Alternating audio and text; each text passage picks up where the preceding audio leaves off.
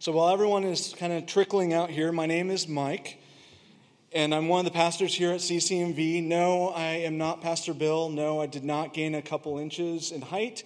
No, I did not lose all of my hair. I'm just someone completely different.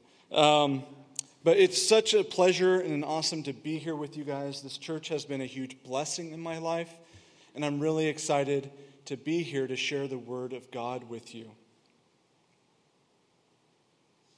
Now, you might all be thinking, sweet, it's a guest speaker.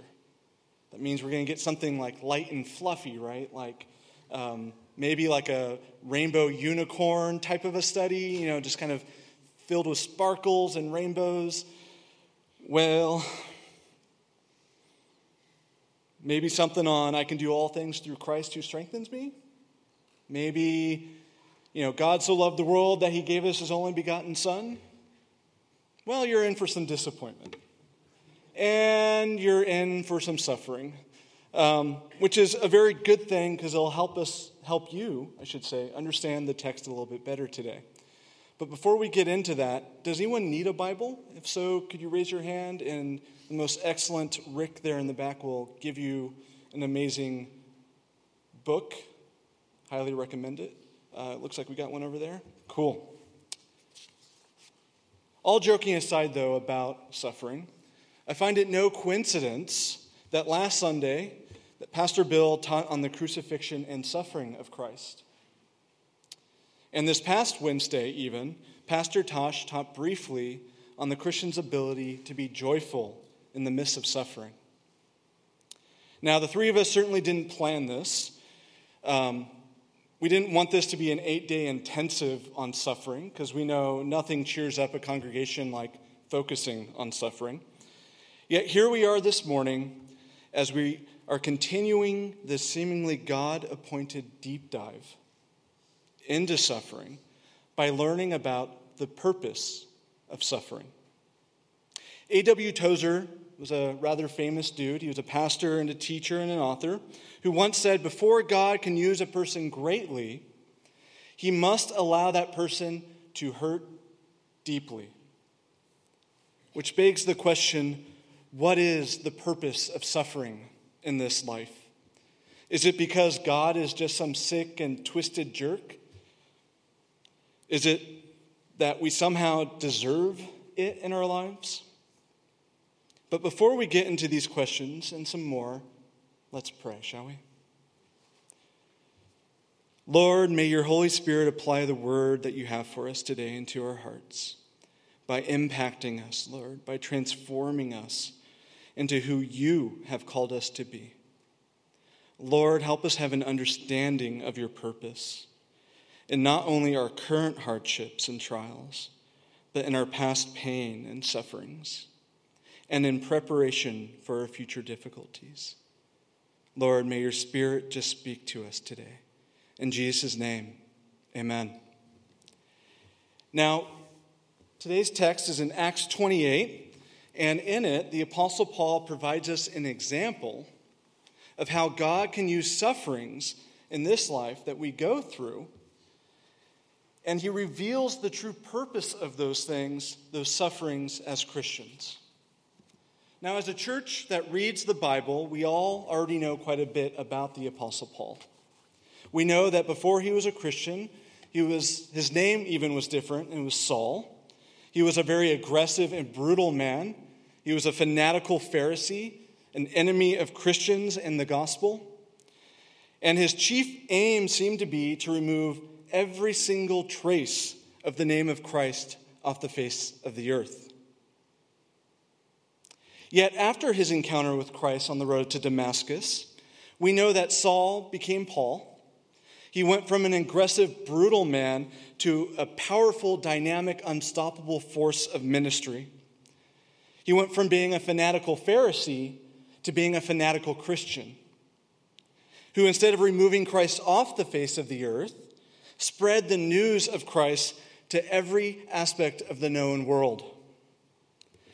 This transformation could only have occurred in Paul's life because of God and his plan for him. In Acts chapter 9, God tells Ananias to go to Paul.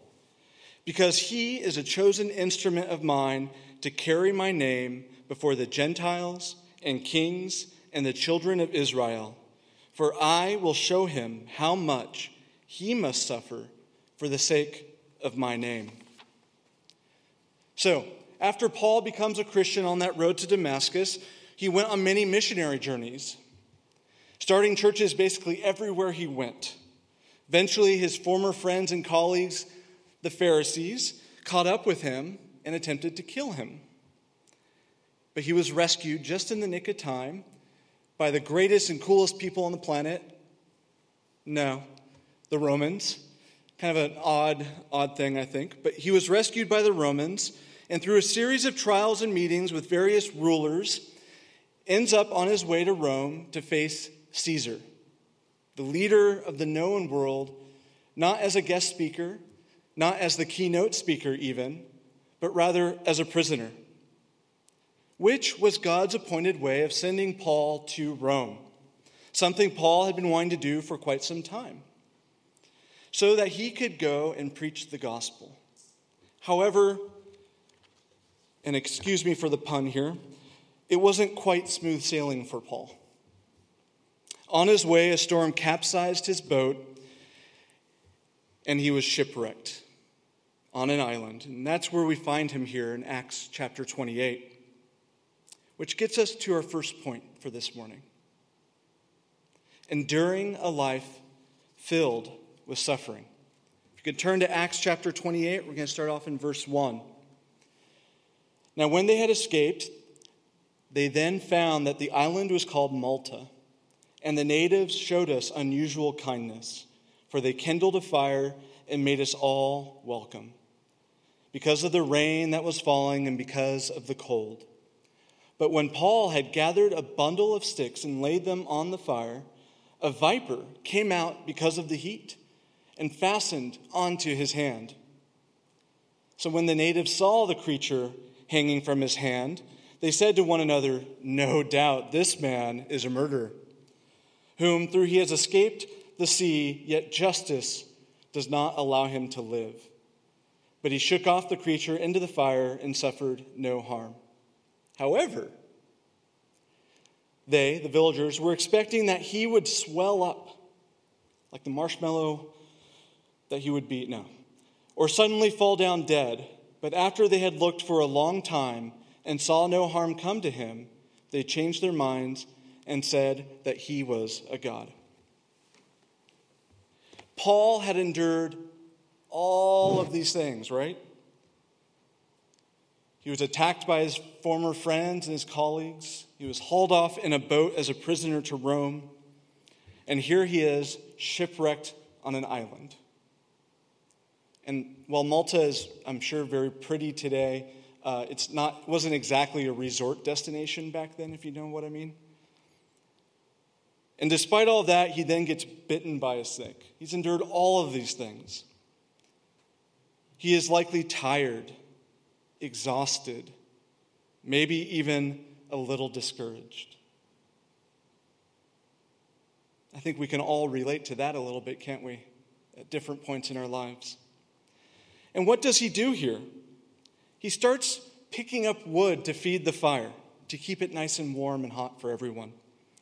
Now, personally, if I was in Paul's shoes, I have a feeling that this wouldn't be my first action item. I'm pretty sure I would be on the beach of Malta complaining, and it would likely go something very much like this. "Hey, God, you told me I was going to share the gospel with the entire world, and you placed this huge desire on my heart to go to Rome and preach the gospel there, talk to rulers and kings, which, hey, super cool idea. I'm all about that. Like, hey, we got to go big or we're just going to go home, right, God? And while, I would have preferred some maybe first-class tickets, some nice meal on my airplane ride to Rome, maybe some quality time in those famous Roman baths for a nice, relaxing spa day, before talking to Caesar, the leader of the known world, I get that probably would have been too much to ask for. But why didn't you at least send me to Rome in economy plus?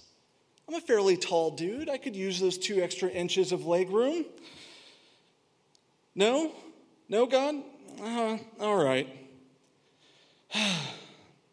All right, God, I've come to terms that you desire to send your number one evangelist, your main guy, Paul here, that started like all these churches for you already, and something like that is worse than economy class. I mean, I didn't even know something worse than economy existed.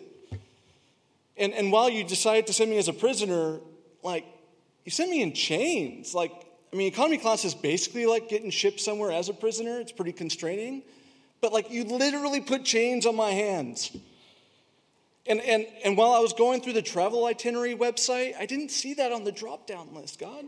What's going on?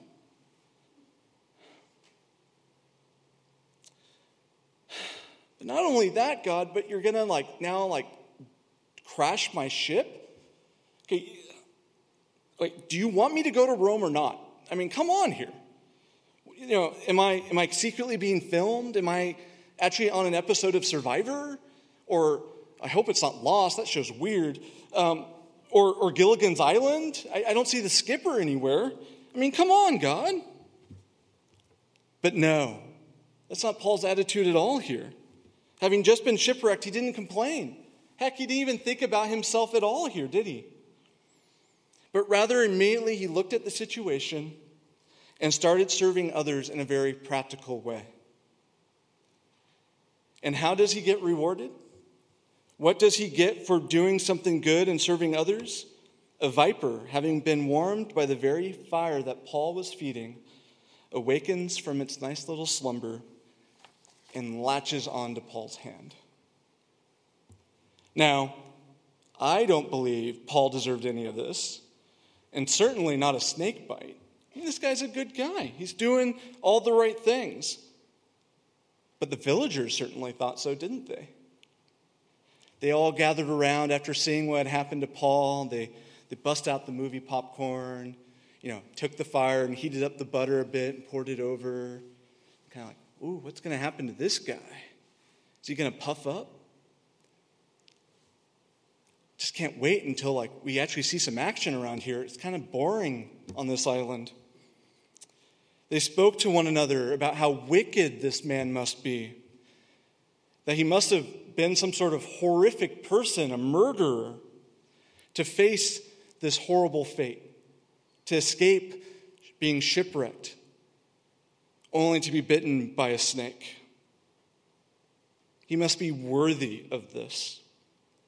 And I think a lot of us, like the people of Malta, make some of those same assumptions about our own suffering sometimes. We assume that we've done something so wrong, so heinous, that we deserve what we are going through. We believe that when bad things happen to us, that there must be some form of divine justice involved. Because surely, if there is a God in heaven and I'm suffering, then he must not love me or like me as much as he does those other people that I see on Facebook and Instagram that seem to have their lives all together. I know I have in my own suffering felt this way. I grew up in a Christian home, was involved at church, was known as that Jesus kid in my school, not because of my good deeds, but rather because of my horrible selection of late 90s Christian apparel. Yeah. Okay, maybe some of you guys aren't quite old enough to remember these shirts going around, but yes, they were all about this bad. We didn't really have Tosh in the kingdom yet, and so Christian apparel looked like that. But anyways, this is kind of stuff I did. To all those around, I was a Christian's Christian. I was serving God, and God was good to me. I was always smiling, always happy on the outside to those around me. But something was going on in the inside of my being, hidden from view, that had begun to change my life. I was diagnosed with chronic depression and anxiety, a disease that for many Christians, to be fair, is often viewed with doubt, skepticism, and even rebuke. A cruel disease that has crippled me for many years of my life, despite my best attempts to man up, despite my effort to force myself out of bed. So often I would find myself falling into an emotional pit of despair that would just consume me. It would devour me for days and days on end. It turned my house, a place that we often think of as a place of safety, of refuge, into an unescapable emotional prison that I was simply unable to escape. I was afflicted with so much emotional pain and angst and turmoil that I was physically abusing myself so that I would feel better. Seems kind of counterintuitive, right? If you're already in pain, why would you inflict more? Because somehow the physical pain felt a whole lot better to me than the soul-crushing emotional pain and numbness that I felt in my heart. Words cannot even begin to convey the depth of the angst, the suffering, and the sorrow. But I know many of you know exactly what I'm describing. And perhaps, like me, you have gotten to a point where the self-affliction just wasn't helping anymore. And at that moment, I nearly jumped in front of a moving car. I hated my life that much. The only thing that saved me was I didn't want to cause anyone else any more pain. I didn't want to be a bother to anyone. I was emotionally dead, unable to face anything beyond the very bed sheets I clung to. I went to counselors, pastors, physicians, psychologists, psychiatrists, psychopharmacologists. I bet you didn't even know those existed. There's a lot of P's in this list. All godly Christians who, in addition to medication, gave me biblical counseling and wisdom, who spent time in prayer with me for healing in my life. And yet, after all of this, I still have to deal with this messed up illness every day of my life. And I bet all of you guys are thinking, man, this sermon is such a downer. The Lord, in his love for me, had chosen to not heal me, chose not to bring me out of my suffering. Come on, Pastor Mike, where's the hope? Even in my darkest times, laying on the floor face first in so much pain, I just wish God would do everyone a favor and kill me. With my eyes dry, because I had frankly cried all my tears, my tear ducts just said, nope, no more. I've been worked out enough. God would not heal me. But that's not even the worst part of it. You see, I felt that I somehow deserved this punishment, this suffering, this pain, this depression, this anxiety, this angst, that I had done something so heinously wrong that I deserved a suffering worse than death, that I was somehow not worthy of God's love in my life, that I was not even worthy of his consideration or time, because I felt I was nothing more than mud, because I knew God existed, and yet I still suffered. So, I logically concluded, God must hate me. Here's the hope. Praise God, however, that this isn't the truth, amen? We know that God loves us. He proves not just in his words, but in his actions as well. Romans 5:8 says, God demonstrates his own love towards us, and that while we were still sinners, Christ died for us. Amen? And God doesn't just stop there. He doesn't just love us, even though that would be more than enough. He doesn't allow us to stay trapped in our sufferings alone. It's not in God's character. Well, if it's not in God's character, then why is it that you're still suffering, Mike? Why is it that I'm still suffering? Well, God's solution is slightly different, and we can see here at Paul, and we can kind of see the example he provides for us. What does Paul do after the snake bites him?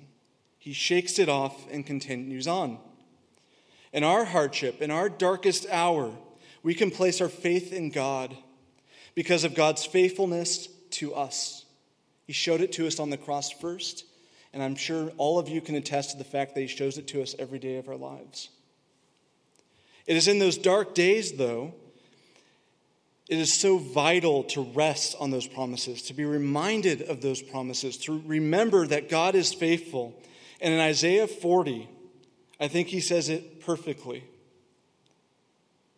The Lord is the everlasting God, the creator of the ends of the earth. He gives power to the faint, and to him who has no might, he increases strength. For those that wait for the Lord shall renew their strength. They shall mount up with wings like eagles. They shall run and not be weary. They shall walk and not faint. As Christians, we have to suffer, just as the world does.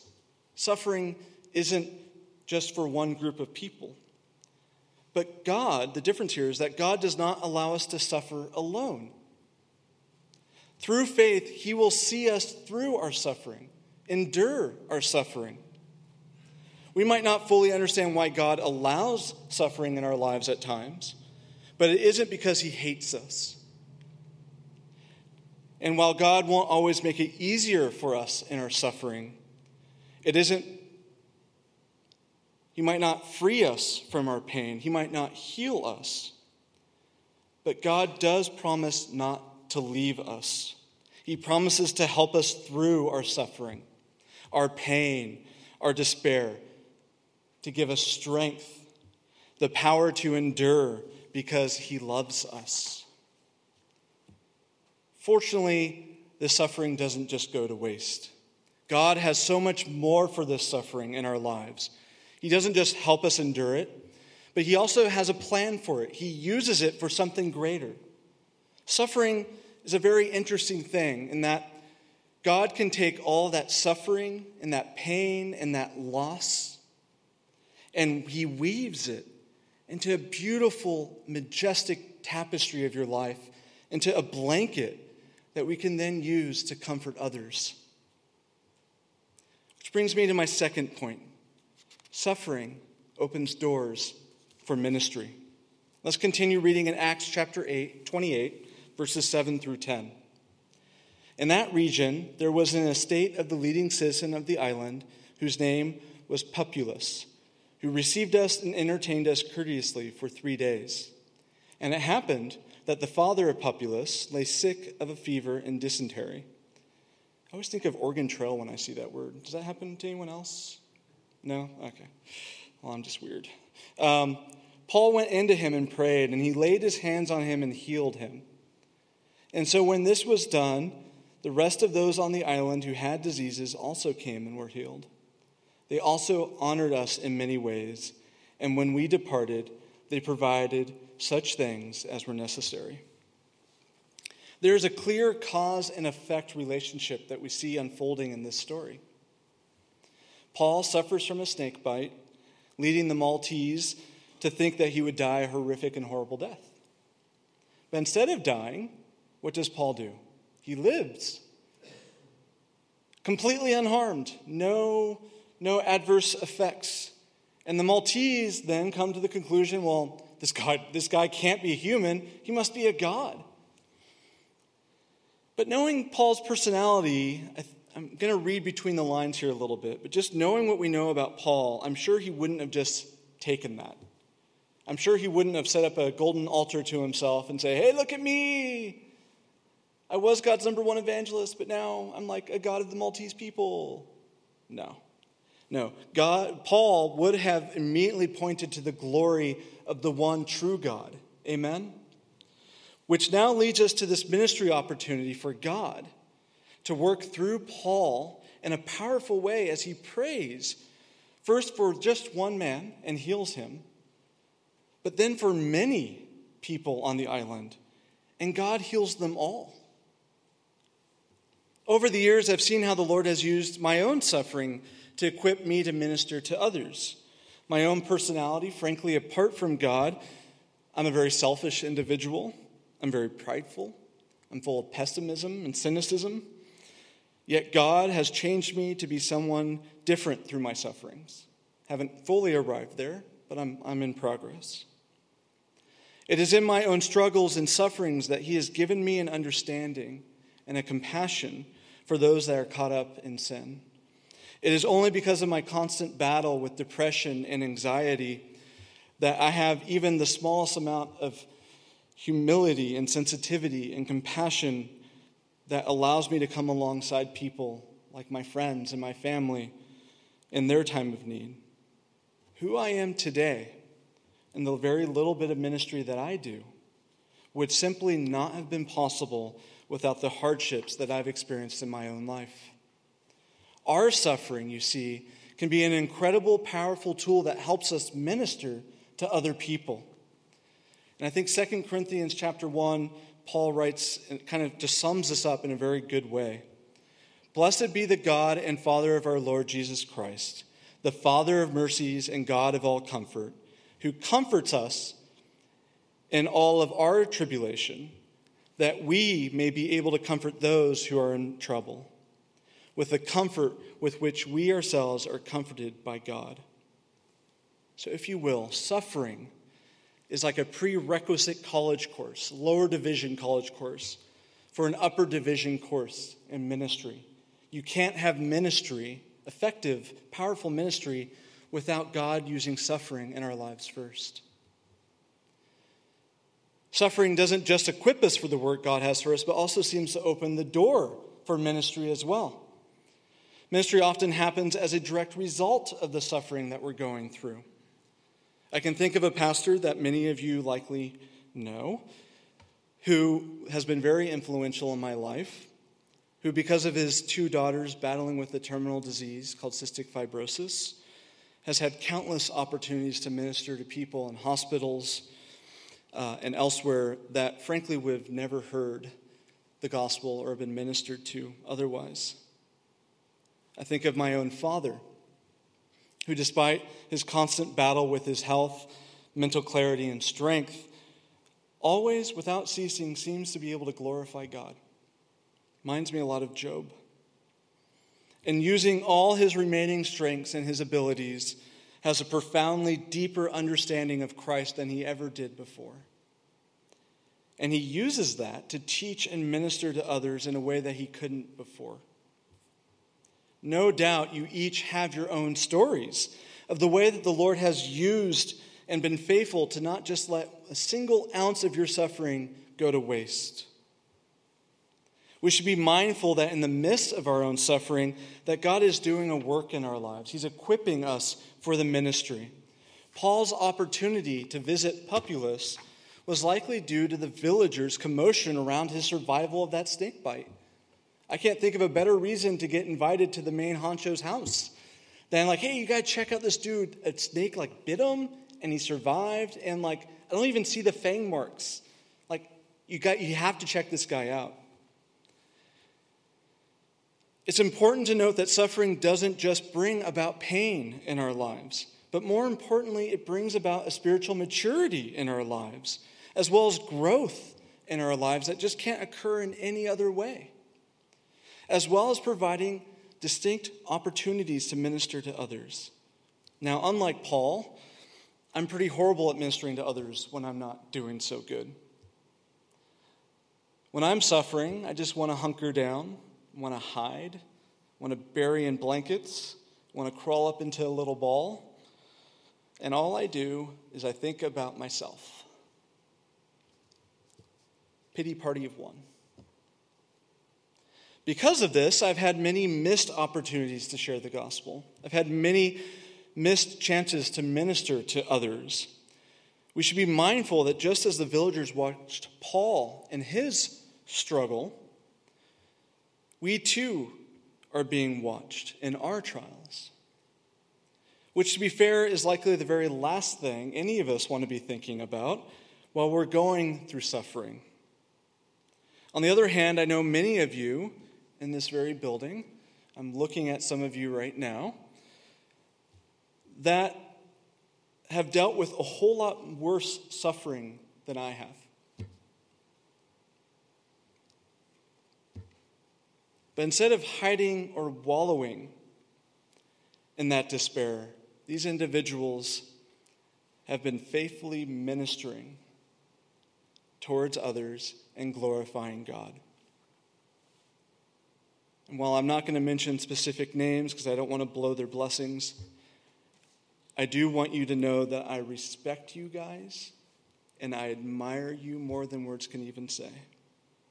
I am in awe of what God has already done in your life, and I am beyond excited to see what God has in store for you in the future because of the current struggles that you face, the suffering that you're going through. Now, I pray that the Lord would do a work in all of our lives to mature us and strengthen us so that we might show the world Jesus in our sufferings and not our own flesh.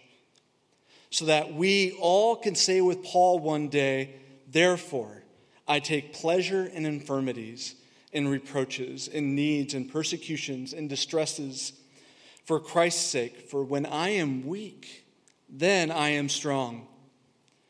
We too can be strong when we are weak as we embrace our suffering. Because through God empowers us to endure our suffering because he loves us. And we know that the Lord has a purpose for our suffering, as he takes our suffering and uses it to mature us and enable us for ministry, for service, all the while using it as a way to open doors for further ministry. Which leads me to my last point this morning. Because of God, we can be joyful in our suffering. You see, it boggles my mind whenever I think of Paul in this situation, who being used of God as an opportunity to heal all these people of their pain and their suffering, their diseases, their illnesses. Yet Paul himself, at this very moment, has an infirmity of his own. In Paul's words, he had a thorn in the flesh, a physical suffering most likely that was caused by numerous traumas his body had endured over the years. Paul reflects on all the things he's gone through when he states, from the Jews, 5 times I received 40 stripes minus 1. Thing to note here, the reason why it says 40 stripes minus 1 is that according to the Old Testament Mosaic law, 40 lashes or stripes was enough to kill a man. So it was considered a death penalty. So this is by far the worst punishment you can get under Mosaic law without death. 3 times I was beaten with rods. Once I was stoned. And the stoning here was also typically considered a death sentence. 3 times I was shipwrecked.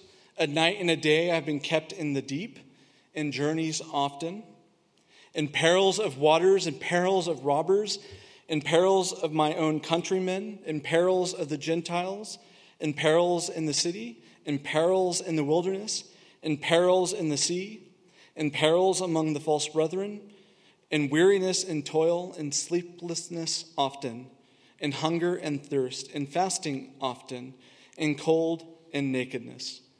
Whew. Paul would be a rich man if all those perils were pearls instead. Paul went through it, didn't he?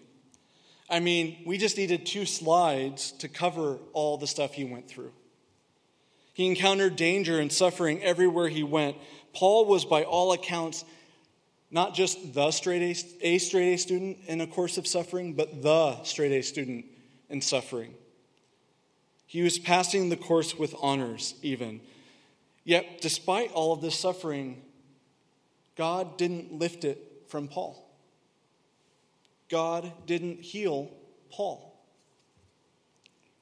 Even as God used Paul to heal others. Yet Paul never grew bitter. He never grew angry. Instead, he only grew closer to the Lord. In 2 Corinthians chapter 12, Paul talks about how he feels or felt about all of these sufferings. A thorn was given me in the flesh to keep me from being too elated. 3 times I pleaded with the Lord about this, that it should leave me.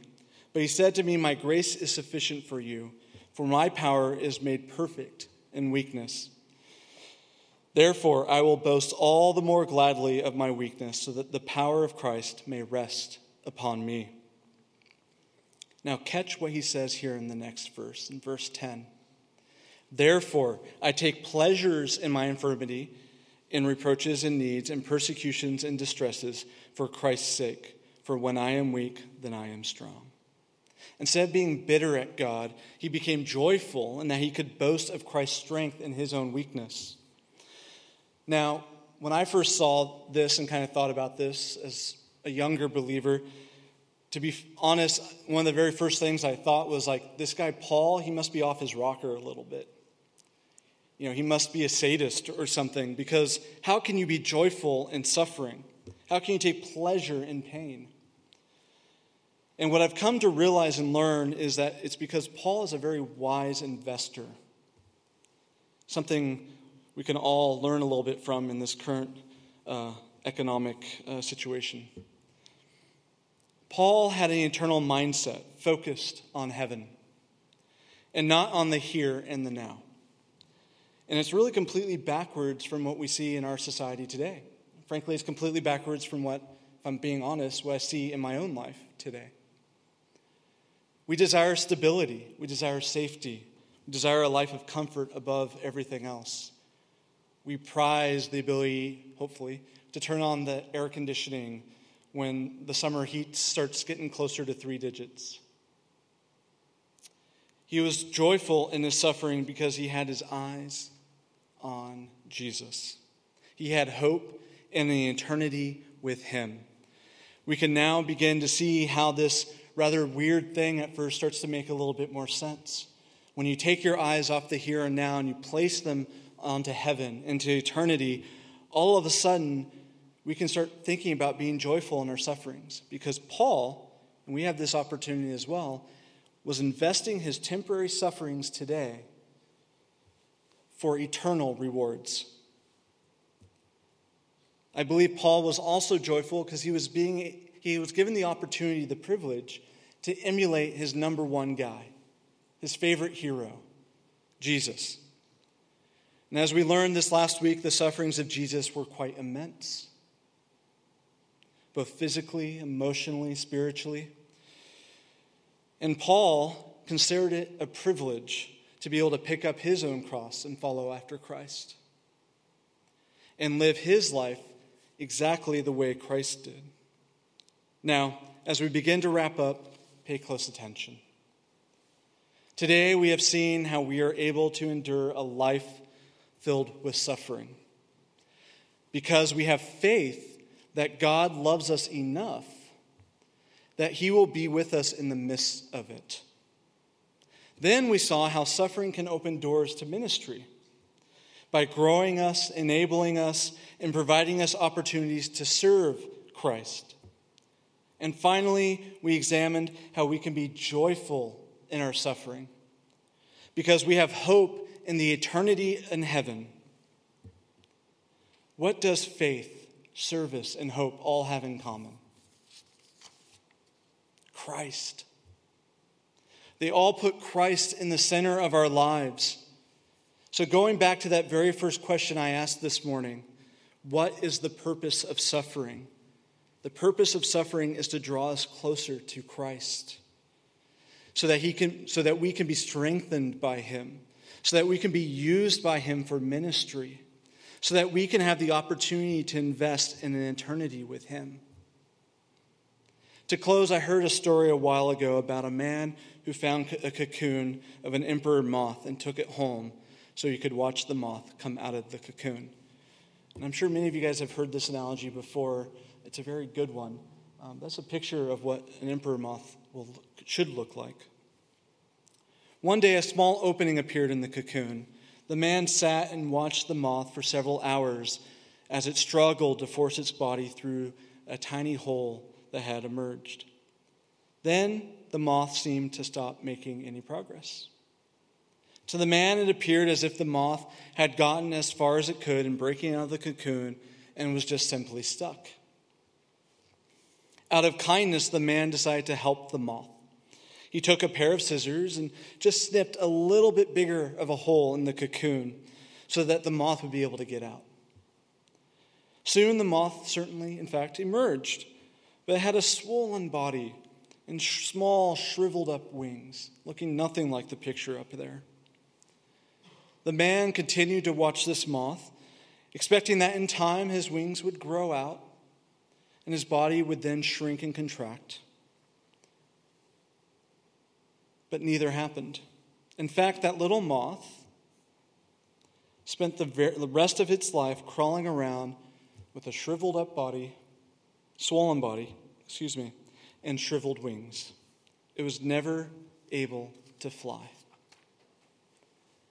The man, in his kindness and haste, didn't understand that the restricting action that the cocoon did towards the moth was required, because God's way of forcing fluid out of the moth's body into its wings needed that pressure and that strength for that, as the moth got out of the cocoon. It was designed that way so the moth would be ready for flight the second it achieved its freedom from the cocoon. Paul needed to go through suffering, much like the moth needed its cocoon. Paul needed to be cleansed, purified, perfected. Had God not arranged for the many trials and struggles and afflictions to befall him, Paul would not have been the proper and mighty tool in God's hands that he was. And God would not have been able to use him as powerfully as he did. And just as the moth and Paul could only achieve their full potential as a result of that struggling, we often need to struggle, suffer even, to become all that God intends for us to be. Sometimes we wish that God would remove our hardships and take away all of our obstacles. But just as the man crippled the emperor's moth, so we would be crippled by God if he did that for us.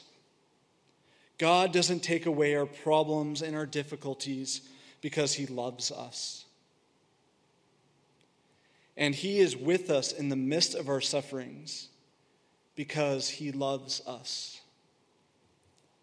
And he uses our sufferings to make us into the men and women that he has called us to be because he loves us. Let's pray. Dear Heavenly Father, Lord, thank you for loving us.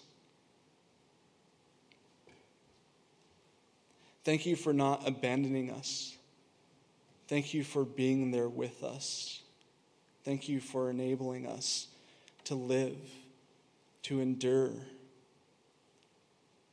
to serve, to use, to grow, Lord, through our sufferings. Lord, we are so thankful that we have hope in you, that we have hope in eternity, that we have hope, period, Lord, because without you, there wouldn't be any at all. And Lord, we just lift all these things up in your name. Amen.